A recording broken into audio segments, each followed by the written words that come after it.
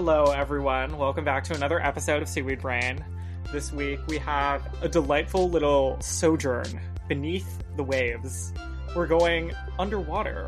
We're meeting Kim. We're welcoming back an old guest. Stick around.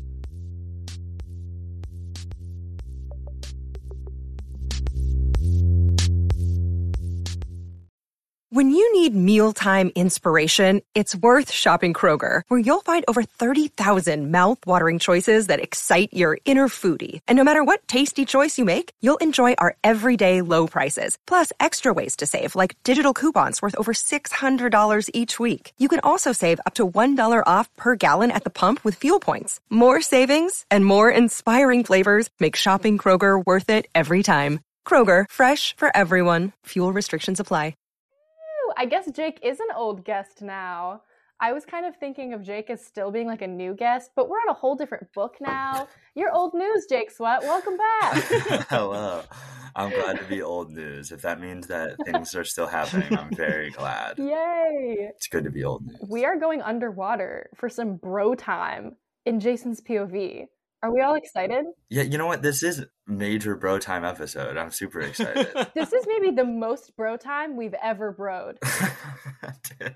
I don't know. You could easily say Percy and Grover are together for almost all of the Percy Jackson books, and that's the ultimate brodom, you know? Percy and Grover don't feel as compelled to call each other bro, though. Jason and Percy are always like, oh, my bro Jason, my bro Percy. Yeah, I think it's because he met Grover before he glowed up, I guess. I don't know. Maybe that's how you would just describe You're going to say became a toxic man. No, I mean, that's kind of partially true, too. Exactly false. It's like Grover was his friend before he had to be cool. You know what I mean? It's like the start of the coming-of-age movie. Like, yeah. Jason's his friend after he becomes cool and gets on the football team, and Grover's his friend before, who, like, goes to the comic conventions with him. That's the vibe. That's the energy. Aww. Well, cool Jason and Percy. Yeah. We're going to do it today. That is not to say that Grover's not cool. I'm just saying that real ones know what's cool and what's not. And I think everyone knows that all three of them are pretty cool. That's all I'm saying. Yeah. Well, they have their niches. Yeah. And Grover's old and Grover's starting his family, I have to assume. You know, he's doing other things now. Right. Not starting his family. What?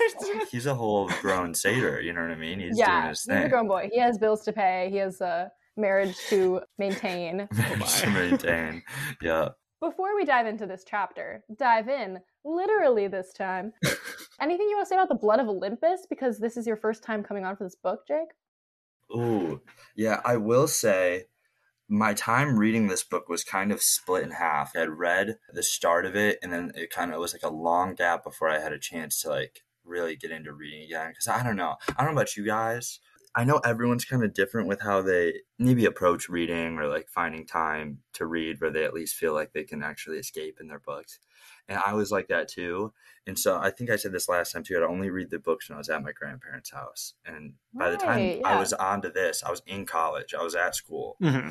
And I was just kind of finding less time. It was kind of a split journey for me, that very end of the series. But nonetheless, like when I step back in, I'm back in it. Yeah. So for me, it's like a full experience. I'm in the mode. I'm in it. Nothing can interrupt. I really stretched out these books as much as I could because I was like not wanting to have the story end. Mm-hmm. Yeah. I think one of my favorite things in all the books is definitely just the tidbits you get, like the tiny little details of this episode when we get into Lawrence. You know what I mean? Like he is just such a monstrosity that you just don't think can be like created from where they come from. And then he like comes out and you're like, oh, there's more out there. There's still more out there that we don't know. And I think that's the kind of stuff that I think just throughout I started just being so much more excited about it. And it felt like it was kind of full of that. So yeah, absolutely. That was a beautiful answer. Yeah. I don't remember if I said this on air, but I had this conversation with Carter when I was rereading Blood of Olympus before we started the episodes. Like, I'm not convinced. Take away my Percy Jackson fan card. I'm not convinced I actually ever finished reading this book until a month ago because I didn't remember any of it. Really? And then I brought my copy. It's in New York now with me, but I got it when I was at home in Hawaii over Christmas, and it was like untouched. it looked like I had never read it. Yeah. Mine is pretty clean too. I still got the bookmark. I did do the work, Nice. but no, I think maybe there might be a little bit of the bookmark that I have to like fill in. But I'm like trying to remember. I feel like I might have done it. Take away my Percy Jackson card. I know it's on my list. It's one of those things that's just like on your brain. It's like, yeah, when I get done with everything else I have to do, I'm gonna make sure I get that done too, because that's what important. I've been saying about reading Trials of Apollo, but alas, the clock is ticking. Yo, and same. Now it's We won't even step into that ballpark because same. I have all the books. I have all the books on my shelf. I haven't started a single one, so don't worry. I get it. I'm like, the time will come. The time will come, and you got to venture into other things. And what you said, like you have to read when you are ready to fully be reading, to be fully immersed. Like you don't have to read on the subway all the time, or like when you're doing other things. You can let it be its own thing and cherish that time. Yeah, I totally agree. I think the way I approach it is probably the way I try and approach watching movies now more days, where it's like you sit down and watch the whole thing, don't pause it, and try and make it like an experience. The further back you go, the more toxically attached I am to that approach, and I don't think I could ever part myself from it, because of that's how it started, and I just want to I don't want anyone to interrupt it. I just want it to be me in the book. This is how it is, fully immersed, full immersion in the story. I totally feel that. Quite literally taking notes. Like I need to be fully drawn. Thank God past Jake took care of present Jake and already took notes for the Percy Jackson podcast he was going to be guesting on. You chose to help me for one single time. For one thing. And it was a selfish desire. It was just for himself anyways. No, it's good. This podcast is the most selfish desire I've ever had in my life. Yo, no, that's if it keeps you going, if it gets you through, that's what matters. That's what Percy Jackson's about, it's about getting you through. It's about getting you through it. All right, let's check in with the Argo 2 crew. Where did we last leave off with these kiddos, Carter? The last place that we were with the crew of the Argo 2 specifically was in Sparta. You might remember 2 weeks ago we were talking about Piper's perspective. We were underground, we were in a temple of emotions and fear, and there was a giant who we don't remember. There was a lot of stuff going on. The giant really came and went quite quickly. I don't know. Like they all do. Like they all do, honestly. And we're going to get to another one. And like, I almost forgot about it already. And like, we wrote this outline like less than 24 hours ago. But, the last time we were in Jason's POV, which was a few weeks ago, he was stabbed in the stomach by Michael Varys. And as we open up this chapter, he says that his gut felt like Michael Varys was still standing behind him, repeatedly stabbing him and yelling, "Die like a Roman! Die like a Roman!" That's a sick line. That's such a cool line in the book. Die like a Roman. It's cool because I feel like it conveys how much more the Roman camp, they commit their identity to like who they like their team. They are nationalists over there. Yeah, they are. It's so funny that Rick was like, "Oh, they're the bad guys," and every side where they were fighting, they're always kind of the bad guys. And there's some more of that. There's some more of that this week. They fit the part of the villain much more. There's some more. There's more coming up. And Jason is waking up to like a huge storm rocking the Argo 2. Even though he's still in pain, he's like, I gotta help. He does a little check-in with everyone on the ship to see what they're doing to help. Hazel is throwing up with seasickness. That's relatable. Frank turned into a giant like gorilla and is doing his best to keep the ship from falling apart. Leo tied himself to the like Wii console that controls the ship with a bungee cord. So it says that every time the ship rocks, Jason is like, it looks like being yo-yoed. What do you call that thing? We know what you're talking about. We know of these things. They're paddles and they have a bowl attached to them via elastic. And the game is that you like whack the bowl repeatedly. Paddle ball. That's what he called it, I think. Paddle ball. That's a thing. Yeah. Quote, Piper and Annabeth were trying to save the rigging. Since Sparta, they'd become quite a team, able to work together without even talking. Say it with me. Girlfriends. No one said it with me, that's fine. I bet some listeners said it with me. There you go. I said it with you in my head. In my heart. And then we get to Percy, the Percy of it all. I did write out this entire section by hand, just so that somebody could read it with enthusiasm. This is page 250. Page 2, oh, I see it. Only Percy was having much luck. He stood by the center mast, his hands extended like he was on a tightrope. Every time the ship tilted, he pushed the opposite direction and the hull stabilized.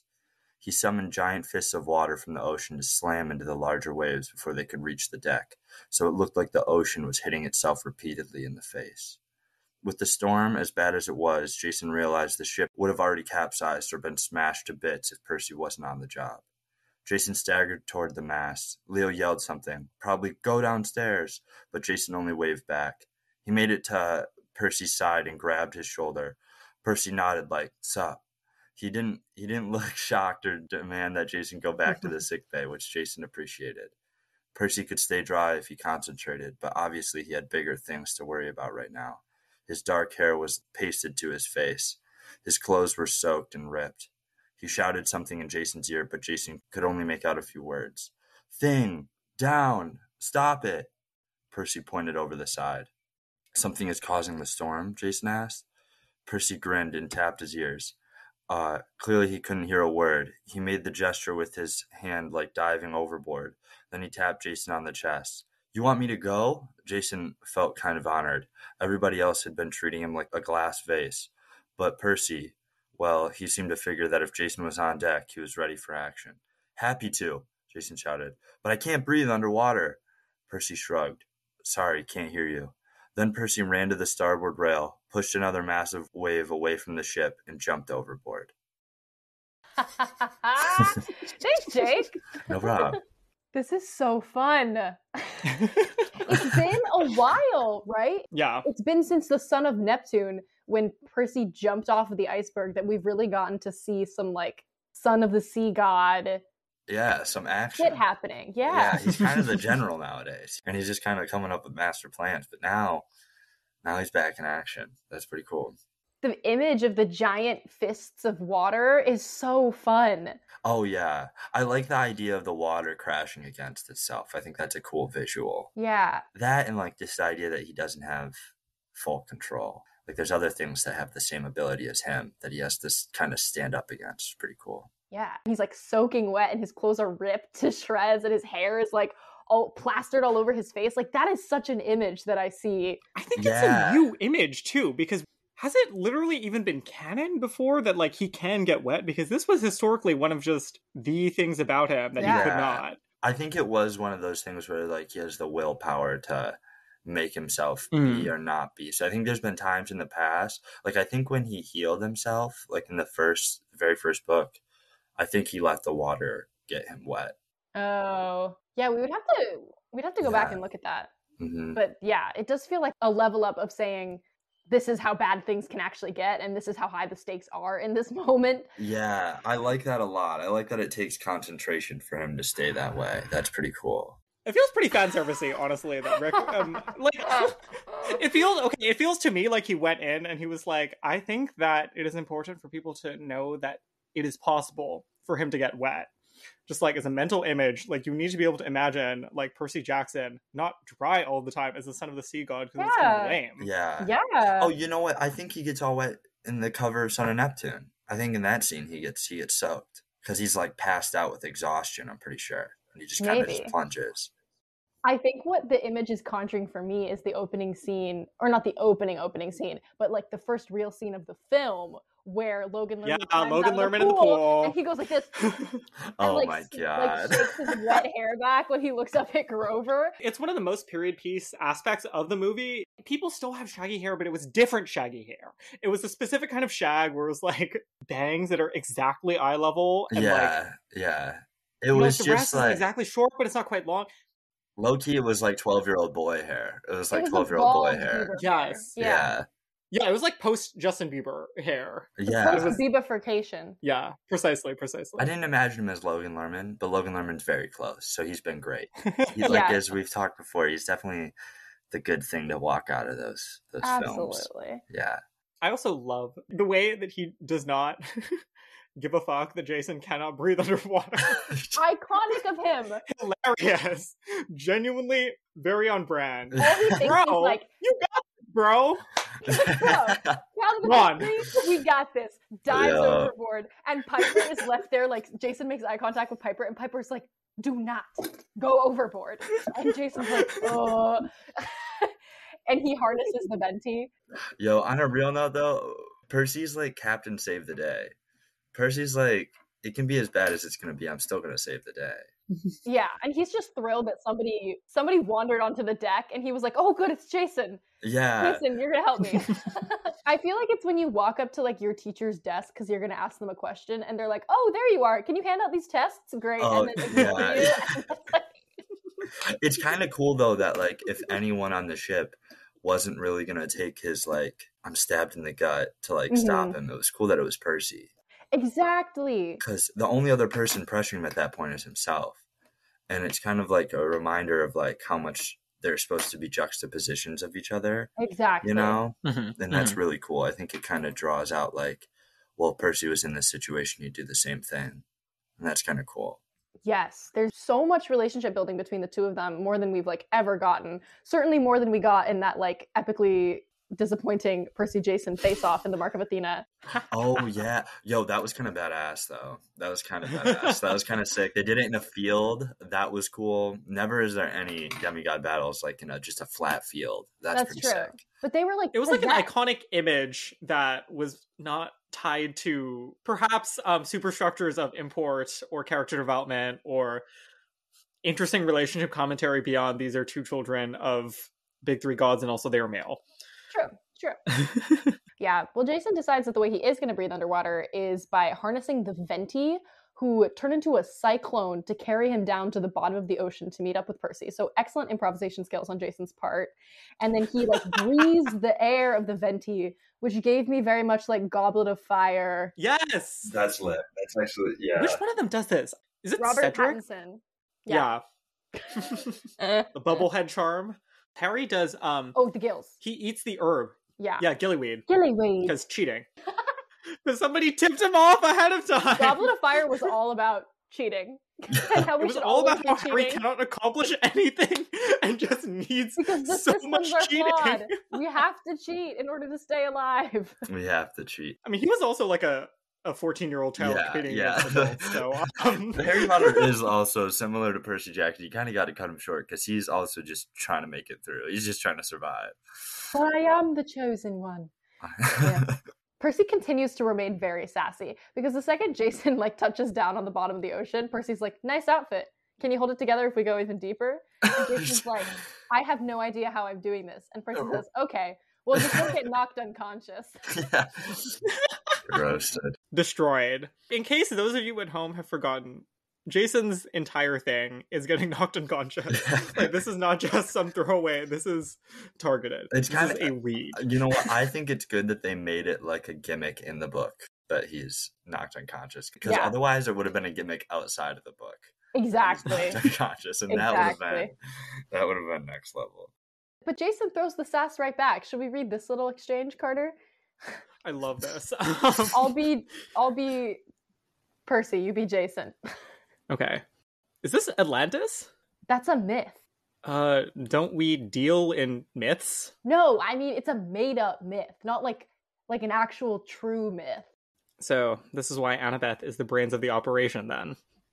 Oh, that reminded me of Speech Club.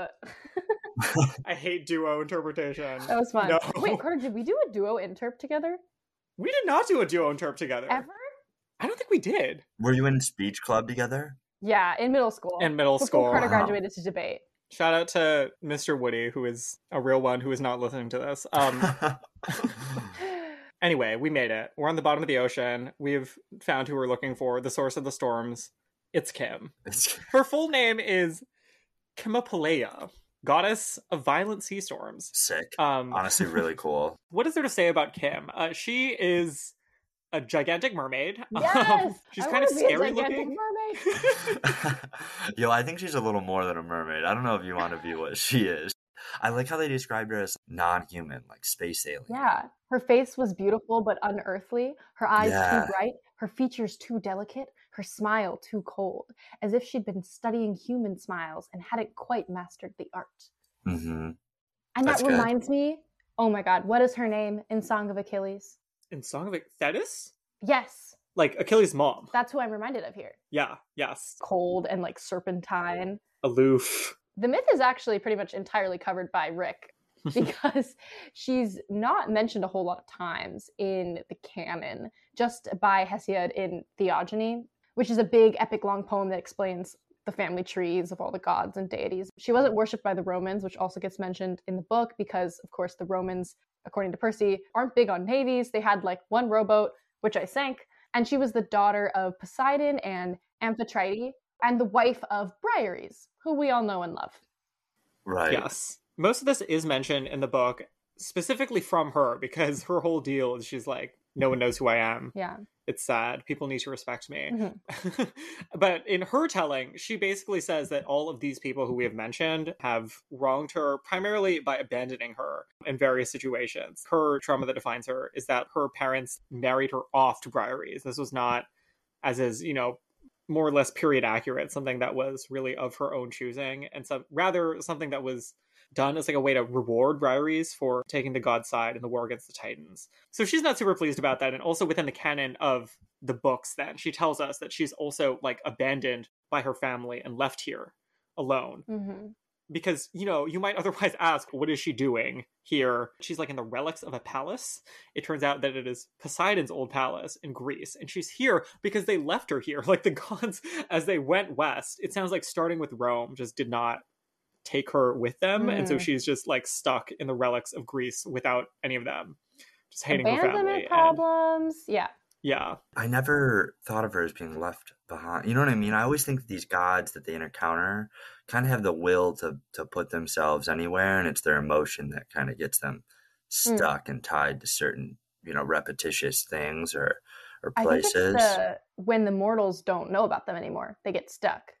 They get stuck in a certain spot. Theoretically, that would be in-world what would make sense. Yeah. Because they end up bargaining with her because Percy's like, oh, okay, so you're working for Gaia. Well, Gaia's using you. And Kim is like, oh, and the gods never used me, huh? And Percy answers one of our thesis questions here for the first time, like very cleanly and succinctly. And he goes, well, at least the Olympians are trying. And after the last Titan War, they tried to start paying attention to the other gods. And we're doing a lot of that work. And Jason brings it home by being like, hey, you deserve respect. You want mortals to worship you. Well, if Gaia takes over, there won't be any mortals left. Gods and mortals, we have to exist together. One can't be here without the other. We rely on each other. So you need to come to our side so that you can save the people, and then I'll make sure that people worship you and know who you are so you can become more powerful and create more violent sea storms, and I'll build a shrine to you at Camp Jupiter and at Camp Half-Blood. Mm-hmm. And this is important for a bunch of reasons. Most importantly to Jason, because he is like really stepping into his purpose now, quote unquote. Yeah. It's fascinating. He is going to become a priest. But also what it says about the relationship between the gods and the mortals, I think is really important to the series. Yes. I agree. I think it's a big example of that, of the kind of relationship that they can build if they try and put their heads together. Yeah. She's definitely interesting. I like how mean she is. I think it's really neat. It's really ironic. neat. She's like, no. She's like, I made a great deal, and I'm going through with my deal, and that's what's going on right now. Precisely. She's not impressed with Percy's initial offer. Between Percy's offer and this whole conversation that we get with Jason, we find out that also all of this was a trap, and that she specifically is trying to lure Percy down here so that Polybides can get his revenge. Do we all remember Polybides? He's back. He's actually been around a lot. If there's a giant name to remember, it's probably this one, because he's been in like Son of Neptune and House of Hades. We last encountered him in Tartarus. Not ever in a head-on fight, but Percy's like kind of afraid of him this whole time. Like we get some sense that he can like smell Percy in Tartarus, right? Yeah. But also, we of course encountered Polybides previously leading the army that attacked New Rome and the Son of Neptune. Percy defeated him mostly on his own, but at the end with an assist from Terminus, who is the statue. What do you call those? Bust. He's a bust. He's just a head. He's a bust. Haunted Mansion style. Yeah. Haunted Mansion style, that's right. Percy just like whacks Polybides' body with the bust. That was so cool. That kill shot there. I was like, because they are technically like teaming up. The loopholes. All of these giant kills are loopholes. It's like both cool, but then also we'll get into it. So basically, okay, the fight ensues. Polybides is winning. And the way that they end up turning the tide is because of Jason's reasoning with Kim that we just talked about. Like he makes her a better deal. As they're talking, he like comes to understand more and more what she actually wants and what the difference is between what's been done so far and like what she actually deserves and or will agree to. Yeah. So she switches sides. And this kill also feels basically like a technicality. Like she's phoning it in. She like hurls a disc and that finishes him off. Like she's putting no effort into this. Jason is putting some effort in, but you know, he's fully underwater. Like it's just, it is really easy for them to kill this giant. Yo, I wouldn't say it was so easy. Jason did a lot of the work. I mean, yeah, Jason put in some effort. The thing about the giants, there's a lot of them, but they're not hard to kill. They're like ants. Yeah. But they were like, in the original myths, they were supposed to be hard to kill. Like, like in theory, each one of these is supposed to be like capable of killing a god. Yeah, like Solo, though. Solo. That's what I'm saying, though. Is like before then, like, why is Polybides not like about to like annihilate Jason before Kim changes her mind? But Polybides is annihilating Percy because importantly, how is he defeating and incapacitating Percy while Jason is trying to convince Kim to fight on their side? He is choking Percy on poison. Where are we familiar with this image from in Tartarus when Percy choked the goddess of poison on her own poison? This is nuts. This is so dirty of Rick to put this back in here and make us think about this. And Percy literally says, once the battle is said and done, he's like, you know what? I don't want to admit this, but I thought about my own actions as this was happening to me, and I didn't try to fight back because I thought I deserved this. This is the way that the fates want me to die, to learn my lesson. I love Percy Jackson. He really contemplates everything. That's wild. That's so heavy. Maybe we should trigger warning this. That's a little, it's a lot. It's very dark. It's a different side of dark Percy. Depressed Percy. No, we're literally going full circle because I was there when we were literally talking about House of Hades, like when he was having to deal with the kind of decisions that he was making and the people he had hurt. It's come back. It's come back again. Yeah. And this time it's just an image. That's the scary part too, is when you see Percy getting hurt and you don't know what's going on in his brain. Yeah. You're like, what's he thinking right now? Yeah. Kind of freaks me out. I kind of feel left without my Percy for a minute. It's not fun. Exactly. This makes me think of how Annabeth and Piper were having that chat a few weeks ago when Annabeth was like, well, Percy is scaring me. Maybe it's not about what he's going to like do to others. It's about what he's going to do to himself, which is awfully sad and makes sense. Yeah. Especially with the idea of like punishing himself for these things. At least when you're reading it the first time, we know now. But when you're reading it the first time, you're like, it's the heroes of Olympus. It's not Percy Jackson and the Olympians anymore. You know what I mean?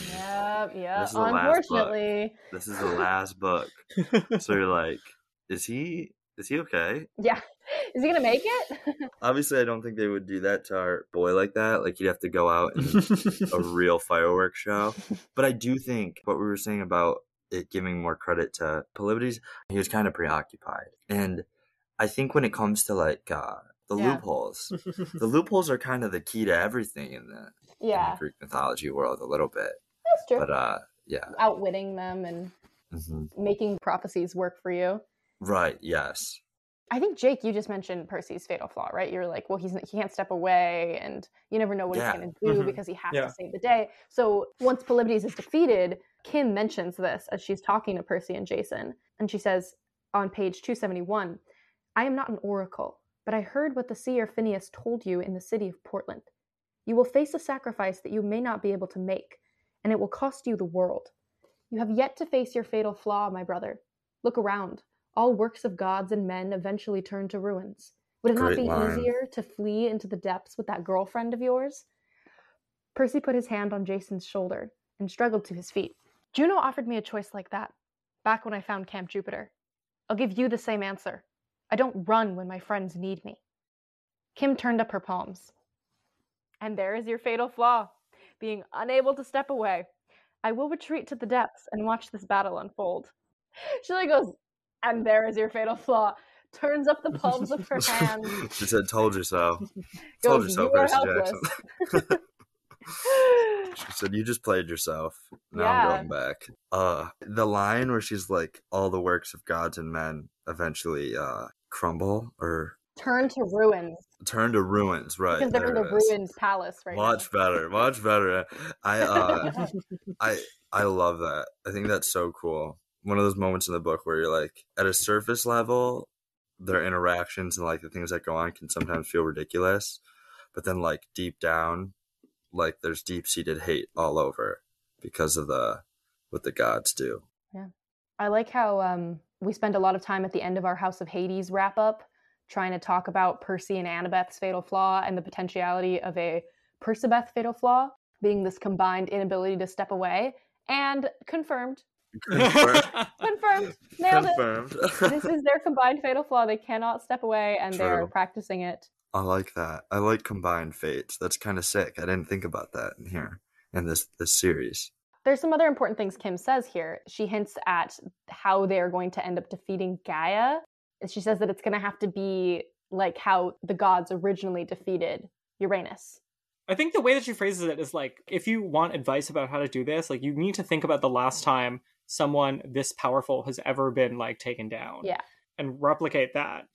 And then she elaborates a little bit and she's like, well, like this myth of how like Uranus was killed is that Uranus was the sky, right? And Kronos and the other Titans like invited him down to like a meal or something. Like they invited him down to Earth. So that is what she's implying is the trick. She's like, you need to like separate Gaia from the Earth somehow. Yeah. Like you need to extract her from her element. Loophole. And the suggestion is that maybe Jason will have a role in that as someone who can, you know, like fly and everything. So I guess there's that to look forward to. They're still thinking that they have it figured out. He'll never have it all figured out, but It does kind of feel like we have it in the bag. Like if she was like, yeah, you just got to separate her from the Earth. We're like, okay, it's fine. Gonna be fine. We got this. We're back on track. Yeah. We're back Good on track. strategy. Yeah, okay. Their demigod complex is kicking in again, and they're like, I got this. I got this. No worries. No worries. that's funny. When I was reading this, I was like, they got some work to do. Like, it took this long for them to get over to Europe.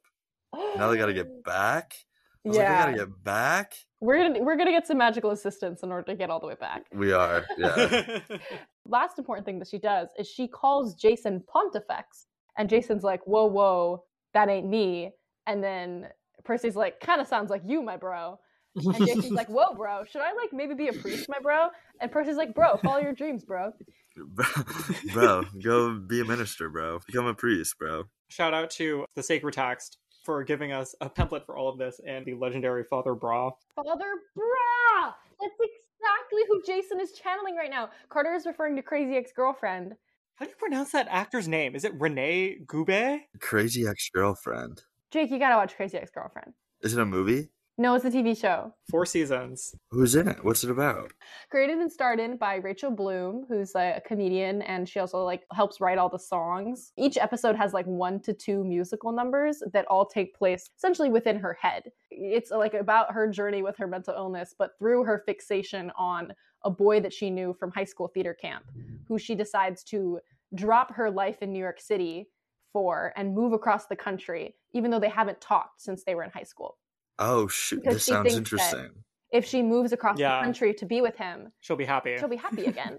She just knows it in her heart. So she quits her job at her law firm Law firm. and drops everything to go move out to not Los Angeles, but West Covina, California.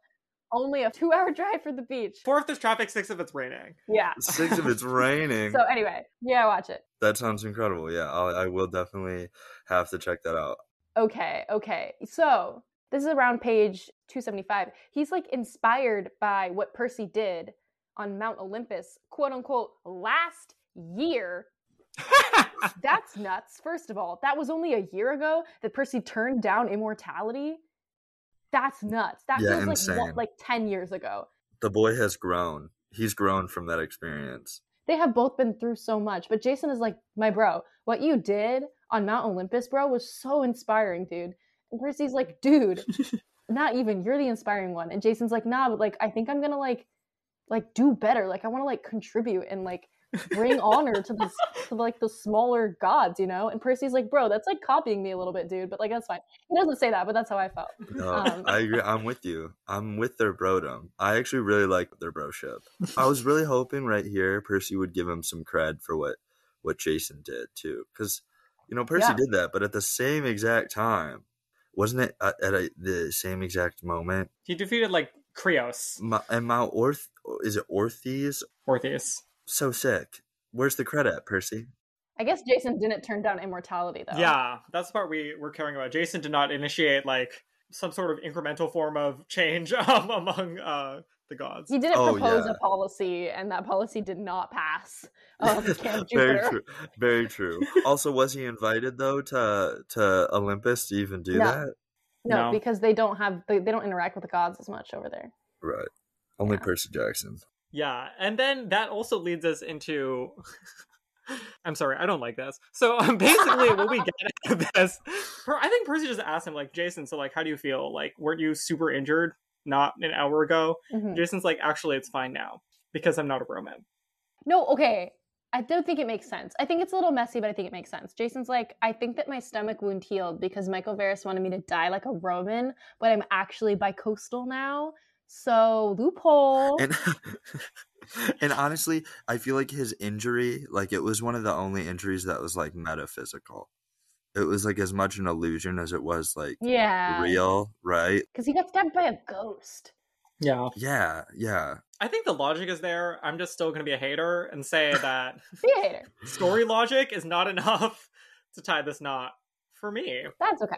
That's okay. That's all right. We'll keep reading. To each Yeah. their own. And basically, we have 5 days left before the blood of Olympus will be sacrificed. So the next stop is to go over to Delos, island of Delos, and see Apollo and Artemis. Mm-hmm. That's exciting. We know them. My question for y'all before we close out here is, how do we feel about this priest job for Jason?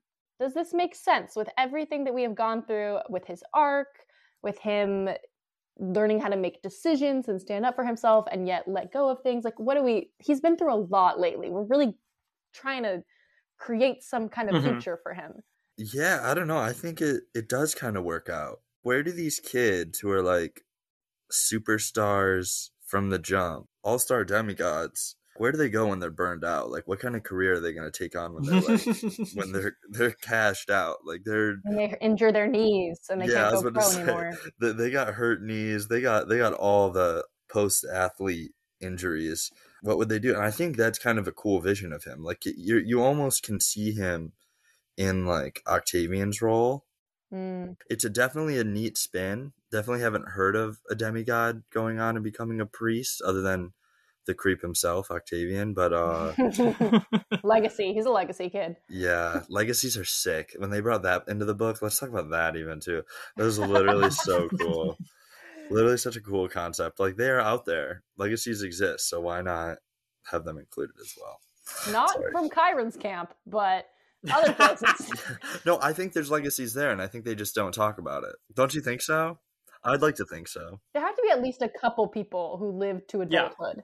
I don't think it's 0 people survived, but less probably. They Yeah. live in hiding from Chiron and everyone else Mm-hmm. to try to stay alive. For me, this section, I do think that the priest vision is very cool. Mm. It's nice to envision this as a thing that should happen. And yeah, like to your point, like we need to have more ideas about like what these people can do after they survive but Mhm. are like injured and scared and sad. That's very important. It's mission trip Jason. Jason's trying to go on a mission trip once he's done. Oh Oh no. He's like trying to do good in the world or whatever. Oh my. The thing that is weird about this to me is that it feels both redundant with and slightly contradictory to the whole thing that we did with Jason in the last book with Notice and or Auster, where we had Jason being like, actually, like, I am not about the Roman life anymore. It's not totally inconsistent. It's not totally redundant. And it seems like it cannot be both inconsistent and redundant, but it feels like a little bit of both to me, specifically in like the emotionality that we're invoking about like how Jason is feeling about his future. It feels very similar to me, but also like he's reaching a slightly different conclusion from the same like emotional course, you know? I'm following you precisely, because it feels like we landed on something in the last book where he was like, I'm going to go retire at Camp Half-Blood and live like a fun demigod life with Piper.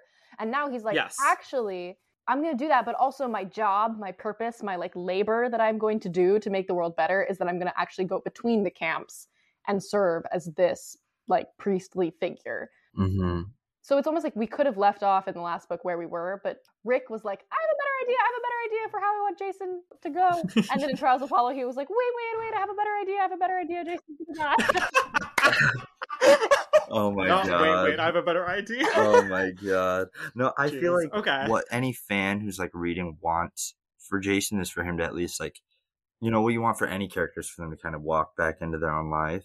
Yeah, I feel that for Jason. I want him to have control over his time. And like you see him as how everybody else saw him, right? Like his backstory is what it's been built up to at this point, which is that he was, you know, the praetor for 12 years at Camp Jupiter, and you can't really just leave that behind. Just like with Percy, they always rise above. They're always like, I know that's what I would want for me, but I got to do the right thing first. And to him, like, that's the right thing.